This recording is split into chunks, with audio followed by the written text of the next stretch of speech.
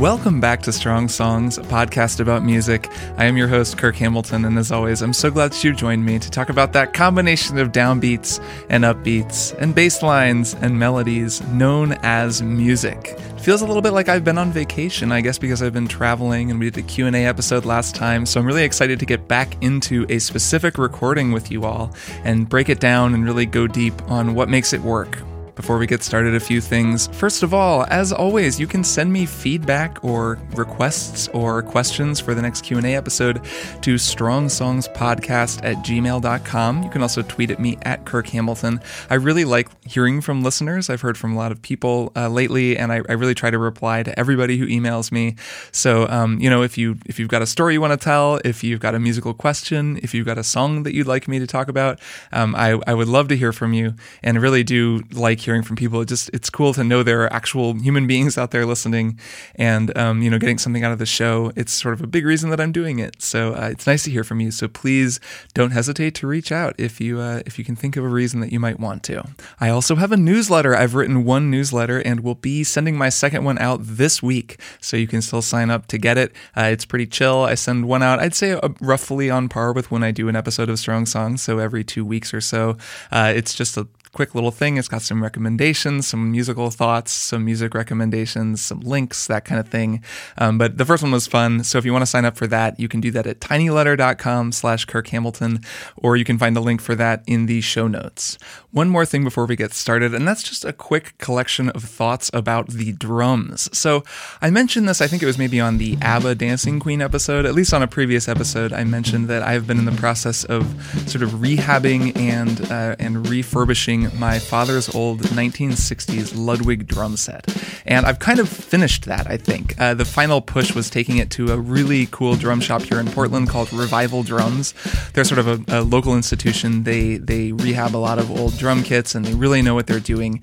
The tech there, a guy named Kerry, is like the nicest guy ever and was really cool about the kit and was very excited about it since, it's basically been sitting in storage for 30 years or something and is in pretty good shape. The snare drum in particular, I guess it's a chrome over brass Ludwig snare drum he's very excited about.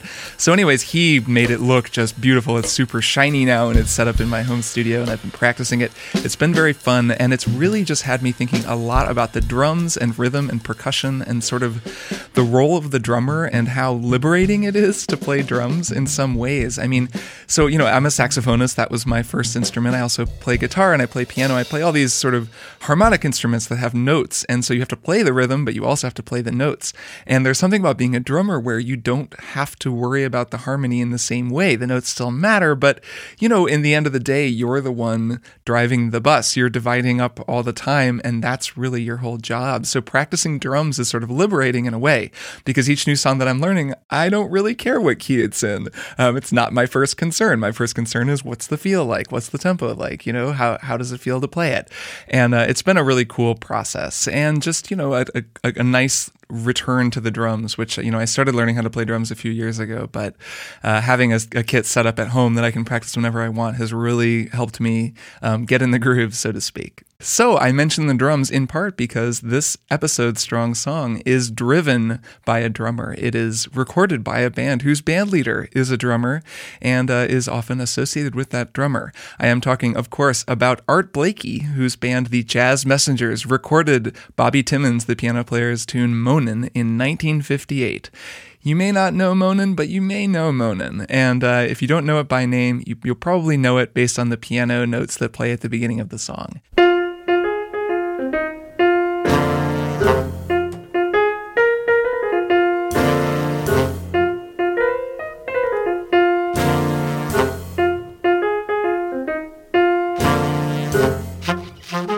That's right, it is time to talk about a jazz tune on Strong Songs. This is something I've been sort of building toward, slowly tricking you all into thinking that this is a podcast that's only about pop music, when in fact, it's going to be about all kinds of music.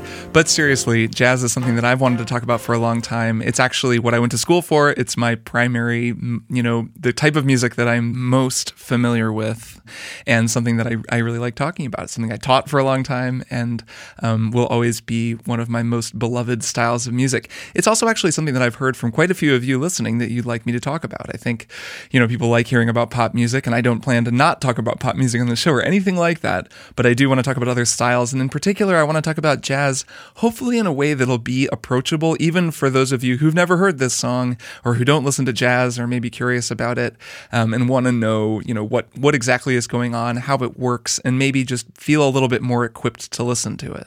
So as a result of that, I'm going to be zooming out a little bit more, maybe on this episode than I do on some of the pop focus episodes, since it's going to be a little less about studio production and a little bit more about the style of music and the sort of stylistic approach that's taken to the song. I want you to come away from this episode with an understanding of how a jazz group, in this case a jazz quintet, approaches arranging a song for a recording session, because I think that that's something that's actually really helpful to unlocking a general understanding of jazz in general. So that's my goal, is that you'll come away knowing why they're doing what they're doing, the sort of agreed upon order in which things happen, and where the order is amid what can kind of just sound like a bunch of people making stuff up as they go. Because, as it turns out, jazz is not just freely improvised in the way that it may seem like it is. There's actually quite a bit of structure going on underneath all of that. So, vital stats first. Monin was recorded in 1958 for an album of the same name. It was released by a group called Art Blakey and the Jazz Messengers, which was led by, surprise, surprise, Art Blakey. Art Blakey was the drummer in this group, and he led various incarnations of this group for many decades, starting in the 50s and then going all the way through the 70s and the 80s even. There were all kinds of different Jazz Messengers groups, and the Jazz Messengers was almost always a very cutting-edge group with some really young, talented musicians in it. And this incarnation of it was no different. The other personnel on this track include Lee Morgan on trumpet, Benny Golson on tenor saxophone, Jimmy Merritt on bass, and Bobby Timmons on the piano. Timmons actually wrote Monin. I think this is the only tune on the album that he wrote, and Benny Golson, the tenor saxophone player, wrote, I think, all of the other tracks on this album, or at least most of them. And that was actually pretty common for Art Blakey's groups. He had a bunch of people, Freddie Hubbard, Wayne Shorter, some really amazing jazz musicians who were also great composers like Benny Golson in his group, and he would typically just have those band members would write the songs that they'd then bring into the recording session and play. So it was Art Blakey's group, but it wasn't like Art Blakey was writing all the music. He was just the band leader. So this was recorded in 1958, released in 1959, which there's a little bit of stage setting that I want to do before we dig into the song, and that's just the kind of period of music that this album was released into. The late 50s and early 60s were what's kind of known as the hard bop era in jazz, which we don't need to get too much into, all the different eras and the different subgenres of jazz, but basically the late 50s and early 60s were a really amazing time for the type of jazz music that I think a lot of people think of when they first think of jazz. For an example, in 1959, Miles Davis would release Kind of Blue, which is widely seen as one of the greatest, most influential jazz albums of all time.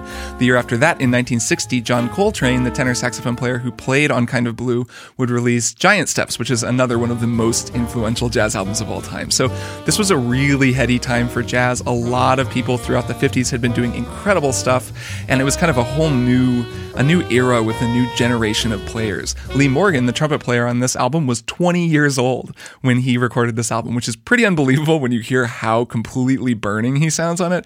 But it's kind of indicative of where things were at. There was a new generation of players. John Coltrane was coming into his own. Miles Davis was doing a new thing. Cannonball Adderley. All of these people were sort of bringing on a new style that was versed in the earlier stuff, but had a new sound all its own. So what makes Monin really cool in that context actually is how traditional it is in some ways, how it almost sounds like a sort of, it has a lot of gospel sound to it, and it has a little bit of a spiritual call and response thing that is actually a little bit more traditional than some of the jazz that other people were recording, but in a cool way that I think really makes it work. So let's get into the song. Let's start picking it apart. And I want to start by just outlining what happens over the course of the 9 minutes that this song goes on, because it's kind of a long recording, but it's actually pretty simple when you break it down into its component parts. So it starts with the melody, which in a small group setting like this is known as the head. That's a little bit of cool jazz lingo for those of you listening. The melody is typically called the head.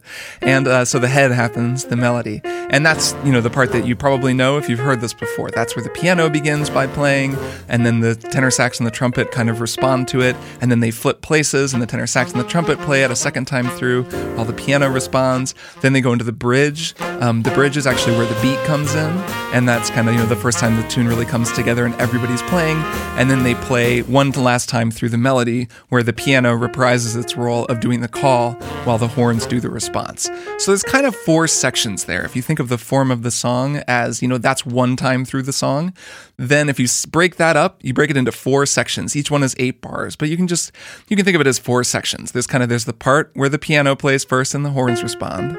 Then the same thing happens again, but they flip it. But that's the same thing. They've just rearranged it, and they're doing the horns, doing the call, with the rhythm section doing the response. Then there's the bridge, like I said, and then there's the last time through. Now in jazz, that's called an AABA form. All that really means is that there's one section, and then it repeats. That's A, and then there's something different. That's the bridge, B. It happens to begin with B, but that's not necessarily the reason that it's B. And then they reprise the first thing again. So it's a 32 measure AABA song. And that, as you're listening to this song, is kind of the thing to try to key on, is just to always try to hear which section they're on. And you can always you can navigate because the bridge is different. So whenever they go into the bridge, you'll start to kind of hear those bridge chords happening. That's how you can kind of reorient yourself if you get a little bit lost, which is very easy to have happen if you don't know the song. So after they go through the melody, that's one time through that 32 bar phrase, it's time for the solos. The solos do the same thing as the melody. They follow the same form. It's just they're not playing the call and response. So the rhythm section is just playing a regular, swing feel behind it, but it's still the same 32 bar AABA form, still the same bridge. You can still kind of hear the bridge. So this is where the improvisation is happening. So everything was written up until then, for the most part. They wrote out the melody and they were following a written chart, written music. When the solos begin, that's where people start improvising. Now, when I say improvising, it doesn't mean that everyone is just totally, it's a total free-for-all. They're playing things that they've kind of worked out ahead of time. There's actually an alternate take of Monen that's sort of interesting and demonstrates this. But this is where the jazz improvisation happens. It's where the rhythm section is just playing through the chords, and whoever is soloing is making up what they're playing. They're free to play whatever they want. Generally, they're being confined by the chords and they're staying within the chords of the song, but this is where everybody starts improvising what they're playing.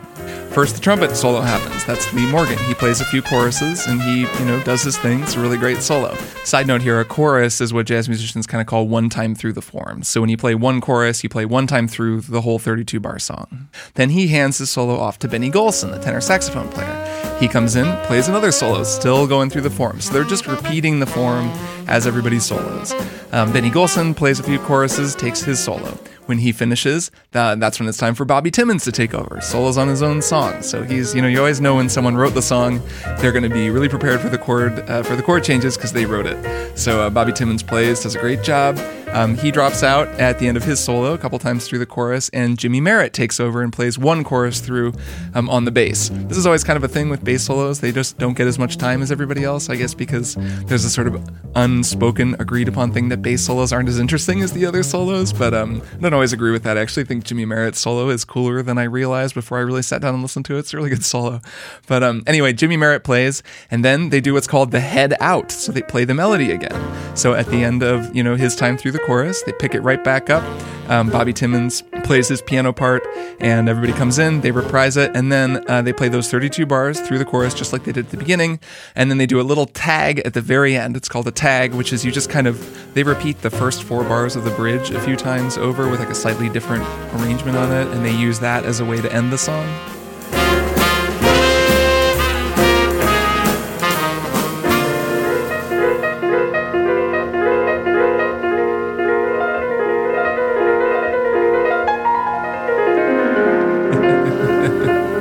Go ahead, Bobby.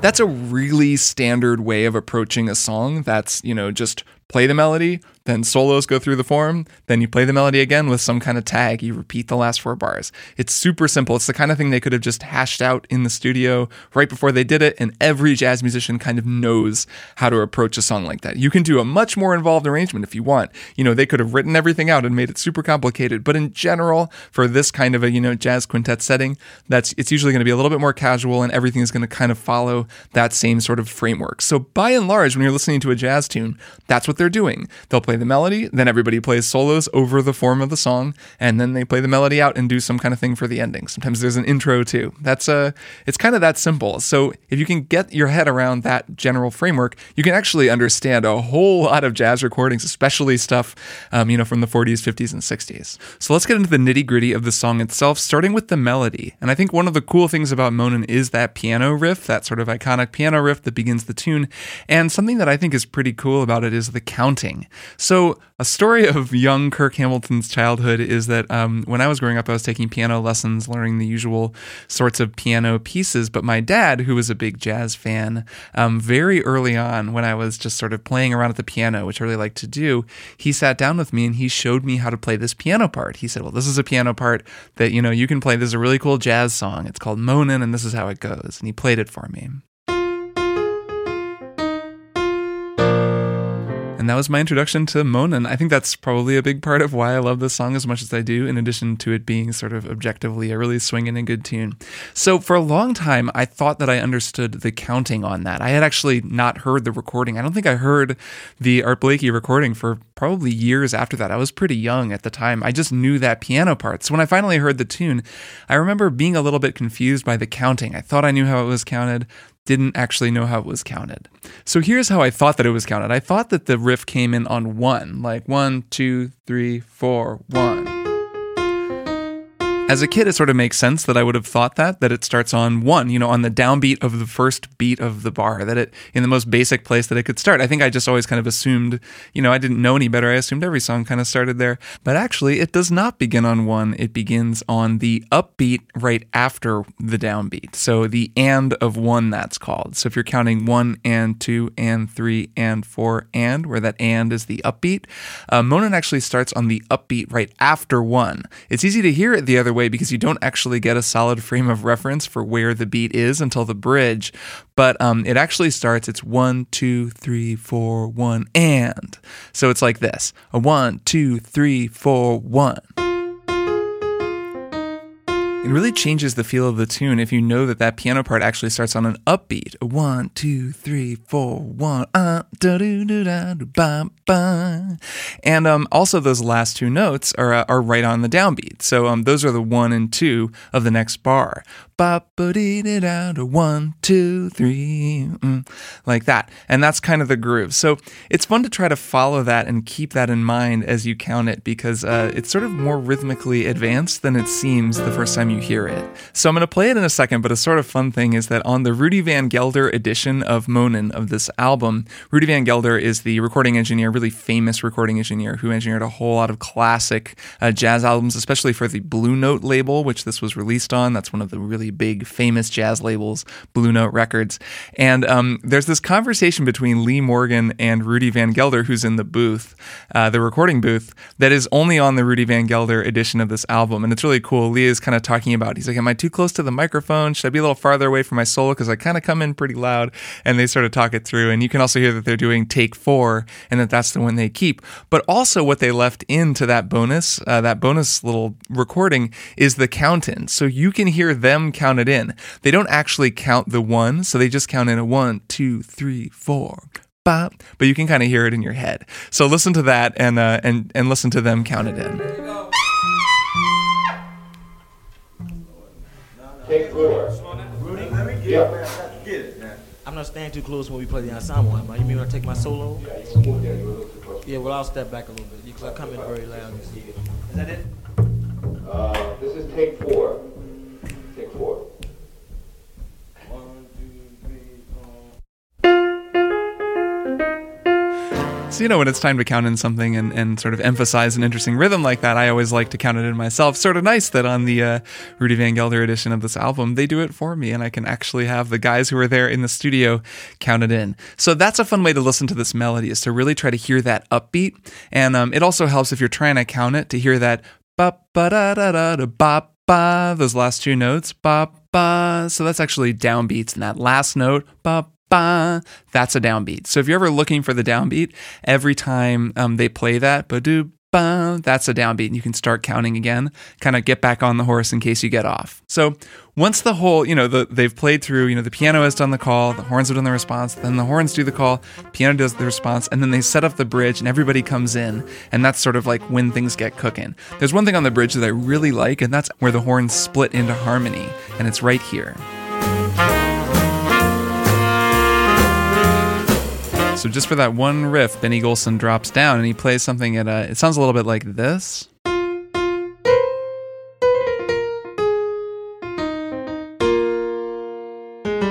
I love that. The tenor kind of just jumps this one unexpected point and does a little suspended harmony. That sounds really nice.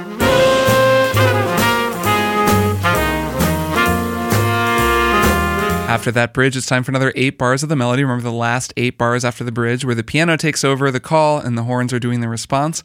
And then it's time for solos. The first solo is Lee Morgan's solo, and that's really the solo that I want to focus on now because it's a really great solo. Also, Lee Morgan, I will remind you, again, 20 years old when he recorded this.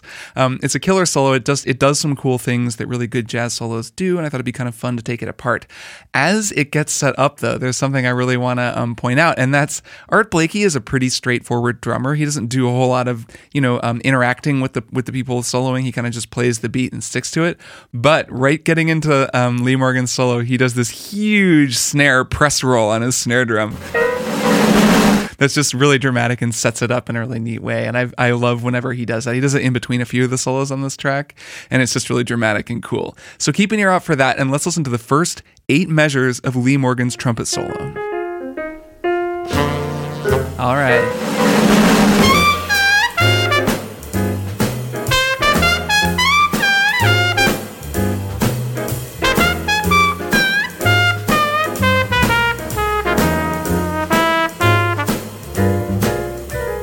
Man, that is a great way to open a solo. It's, I would say, an iconic opening 8 bars to a solo that pretty much every trumpet player knows. And that's just because it does such a great job of establishing a theme and building on that theme. So that theme, of course, is these 4 notes. Then he develops it by walking up and doing it again with a slightly different last note.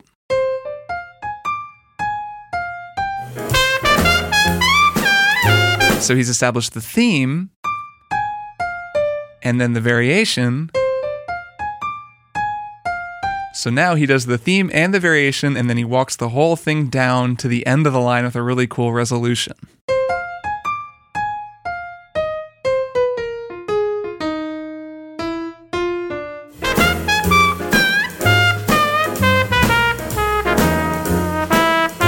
It just really, really swings. So with all that in mind, the first theme and then the variation and then the kind of extended end of the phrase. Listen to those 8 bars one more time and just really pay attention to how well he's put together this little 8-bar phrase, a way of kicking off his solo.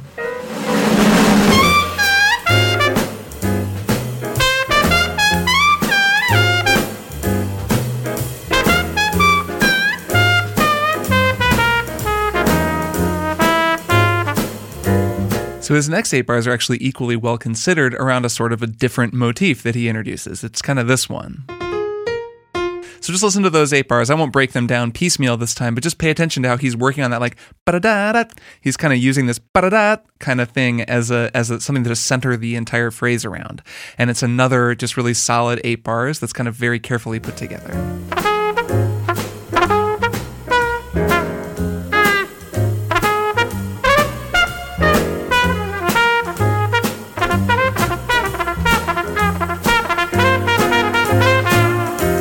So good. So those are 16 bars. So if you've been keeping track and you kind of remember the form of this song, that's the first 2 times through that initial ba ba da da da da da, like that part of the melody. And now it's time to go to the bridge. So Lee Morgan also does something interesting on the bridge, and that's that he plays his first really long phrase of the solo.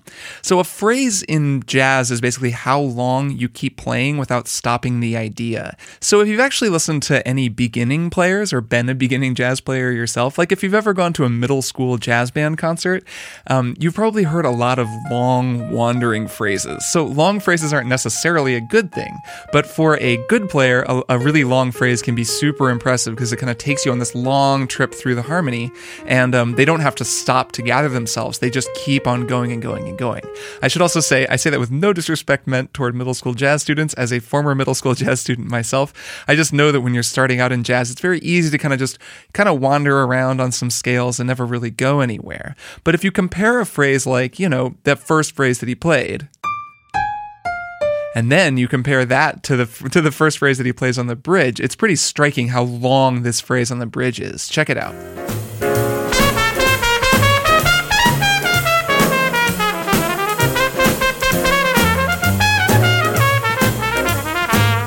Wow, right? So that's a 20-year-old playing a 5-bar phrase that's that long. Check it out. This phrase, it just walks and it goes all these different places. And even when you think it's kind of going to end, he then just lays into these 16th notes and kind of just perfectly ends the phrase. It shows such control over what he's playing. It's really impressive. So he starts out like this.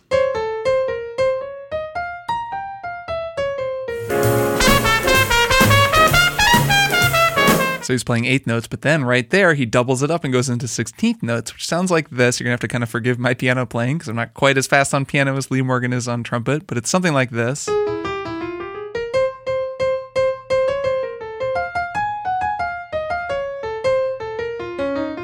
What a killer line that is. Listen to him play it.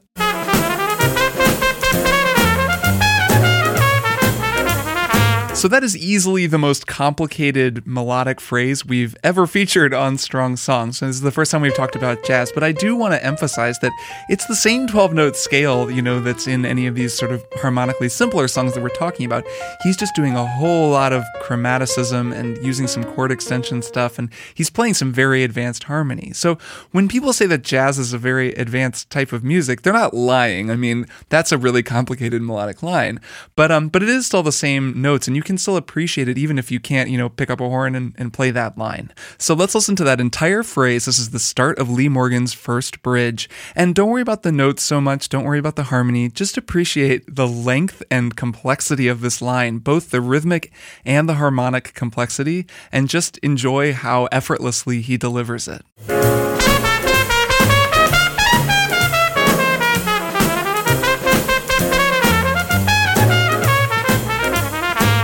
It's a beautiful line. So when you go and listen to this song after this episode, which I really hope that you'll do, pay attention for that stuff throughout his solo. I'm not going to play his entire solo here because it's a few choruses long. It's kind of long.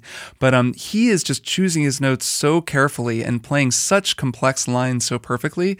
You can really just kind of kick back and enjoy listening to somebody that capable do something that well, which I always at least get a lot of pleasure out of. So a couple cool things to pay attention for as this solo and really throughout all of the solos. One of them is what the rhythm section is doing, which is pretty cool. You'll notice when they're playing the A, remember this is A, B, A, whenever they're playing the A, which is not the bridge, they're kind of playing a 2 feel. So Jimmy Merritt is not playing what's called a walking bass line, which is when the bass player is playing every quarter note. He's kind of playing something a little bit more like this. So you'll hear that groove anytime they're playing in the A, and then when they go into the bridge, he starts walking all quarter notes, and it sounds more like this.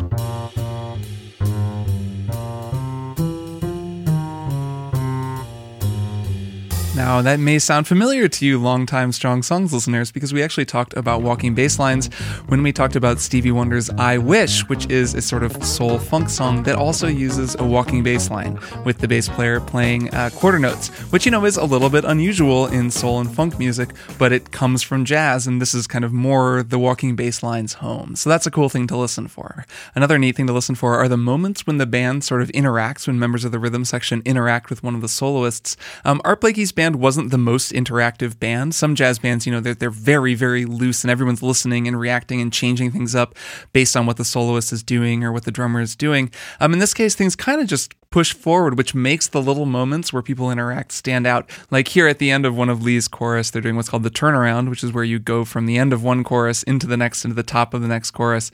And just for a minute, he's kind of playing this really rhythmic line, and Bobby Timmons behind him on piano just sort of gets lit up by it, and he kind of plays this thing in response to it. It's really cool. Check it out.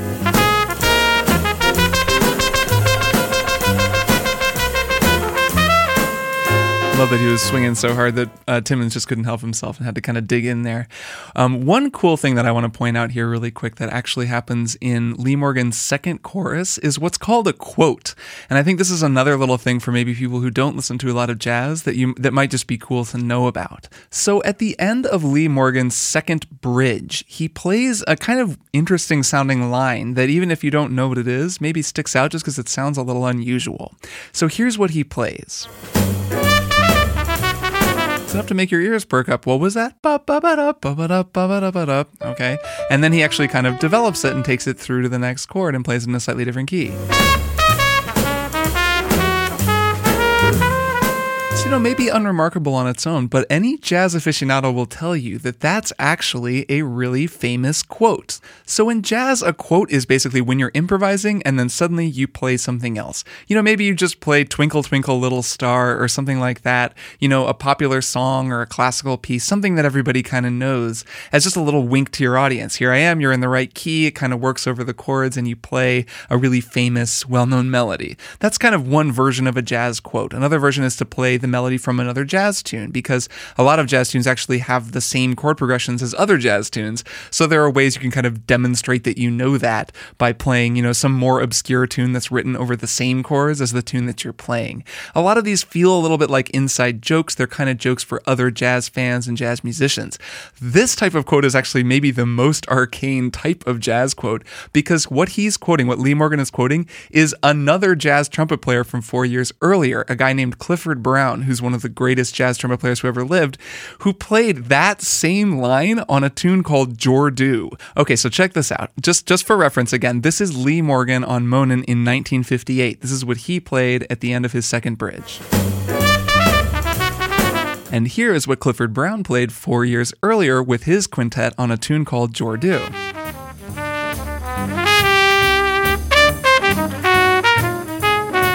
Here we go.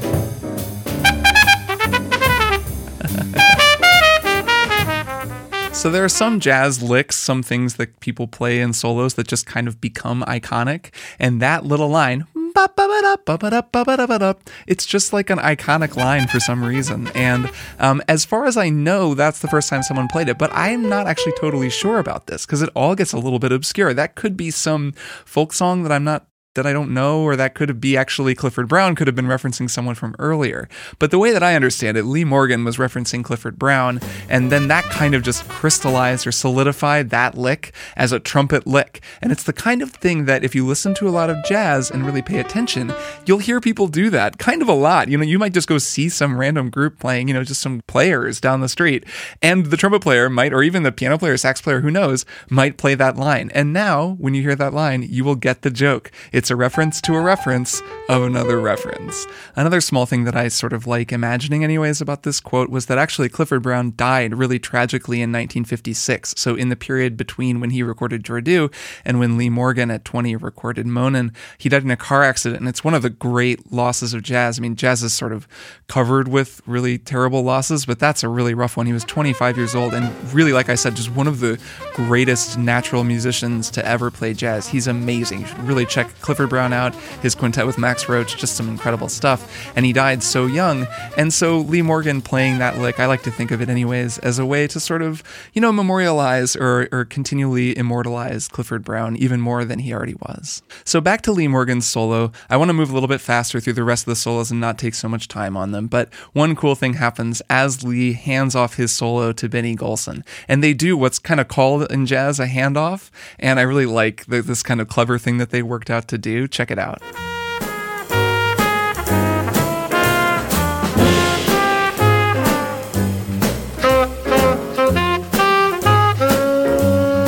So it's pretty cool. I don't know if you caught that, but Lee Morgan ended his solo with this line. And then Benny Golson picked it up by echoing the same line to start his solo. Speaking of jazz quotes, that's an extremely quoted thing. I think a lot of times when you'll hear people play this song, modern groups, it's almost obligatory for the trumpet player and the tenor player, or really any of the soloists, to do that handoff. But that's another thing that, if you pay attention, you may hear quoted at various jazz performances that you might see. So Benny Golson's solo is an interesting one. He moves really fast and rambunctiously. He begins running up into his upper register on the saxophone, which is called the altissimo register, very quickly. And he sort of starts playing really fast, kind of runny 16th note lines. It's a really interesting juxtaposition to Freddie Hubbard's kind of more controlled style. Here's an example of when he really gets going in his second chorus.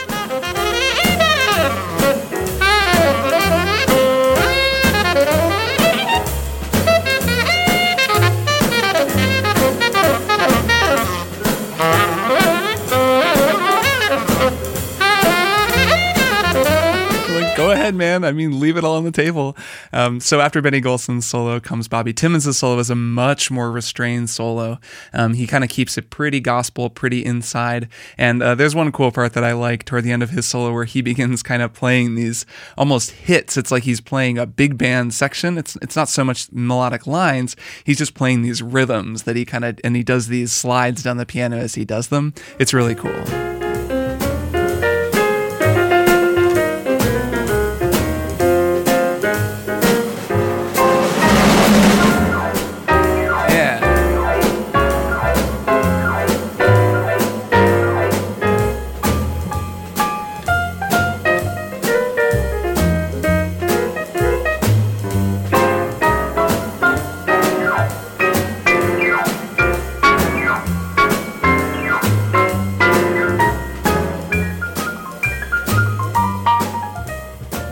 So after that comes Jimmy Merritt's bass solo, which, like I said, is the one I kind of discounted.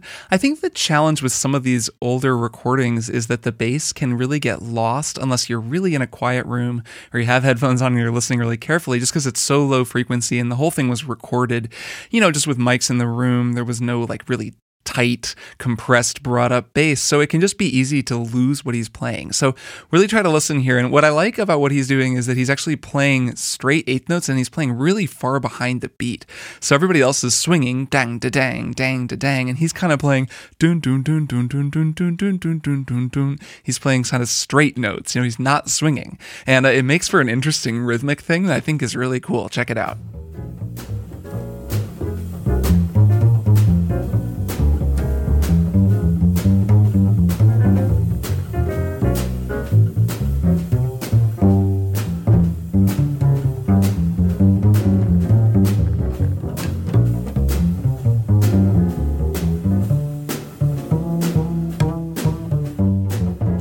So at the end of Jimmy Merritt's solo, there's one thing that I actually sort of really enjoy, and that's getting back into the melody. So remember, if you remember, I mentioned that Jimmy Merritt only takes one chorus where everybody else takes two. And at the end of his first chorus, he actually sort of messes up, or the band messes up. He keeps playing his solo through the piano part that sets up the melody, almost like he thought he was going to take a second chorus. And then he really quickly adjusts and they go with it. But it's one of those examples, and there are a lot of these on these recordings, where someone just makes a little very minor mistake that, isn't a big deal at all, doesn't detract from the recording, it's just there. And because they were just recording in a room and there was no overdubbing or there was no need for that kind of perfection, they just left it in because it was the best take, it had the best solos. So you can check that out and just listen to how he kind of keeps playing over the piano as the piano comes in on the melody.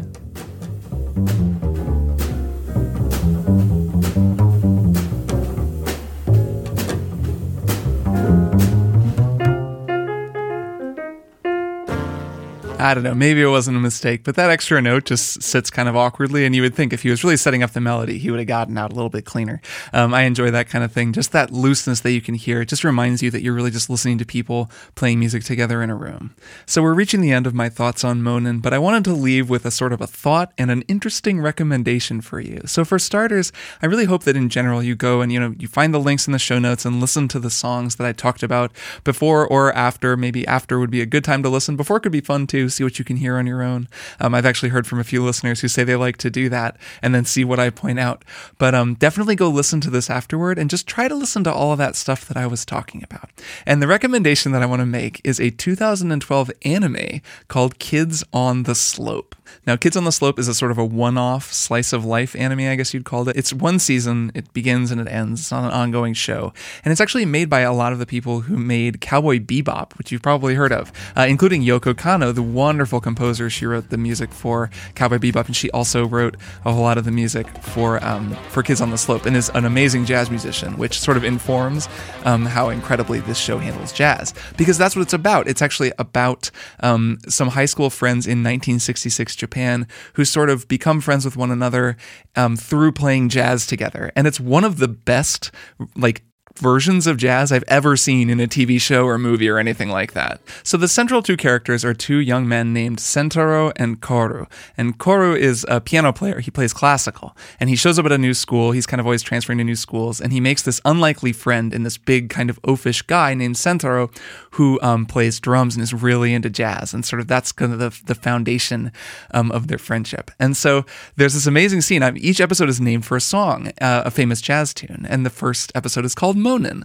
and it's all about Monin, and Monin actually plays a really, really important part in this whole series. So now that you've listened to this episode, if you go watch that show, you're going to have a much better appreciation for kind of one of the central musical thematic linchpins of the whole show.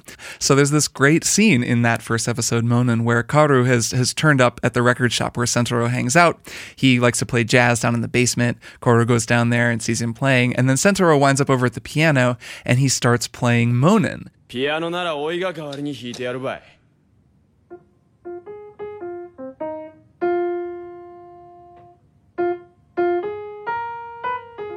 So, Sentaro's a drummer, bless him, he's just not really very good at piano, and Koru is watching him play, and he thinks to himself, wait a minute, I know this song, that's not how you play it, so he kind of pushes him out of the way. この曲は知ってる。聞いてられないな。 And then Koru, the piano player, plays it.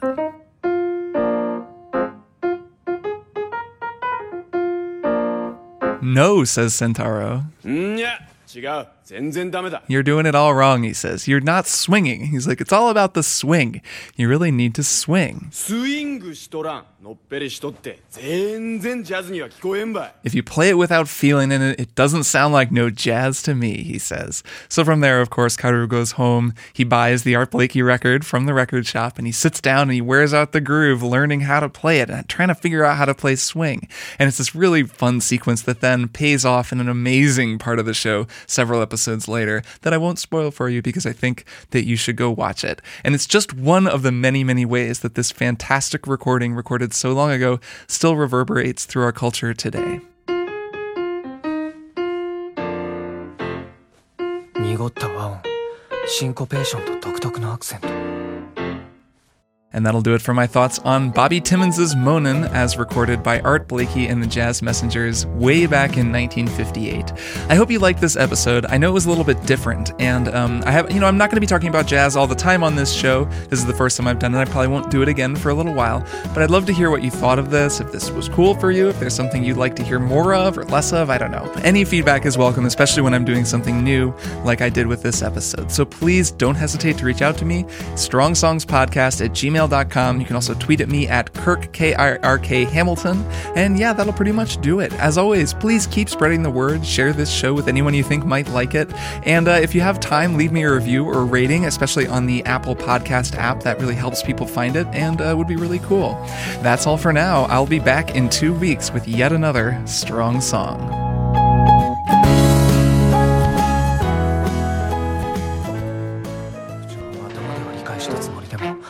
再現するのは至難の技で。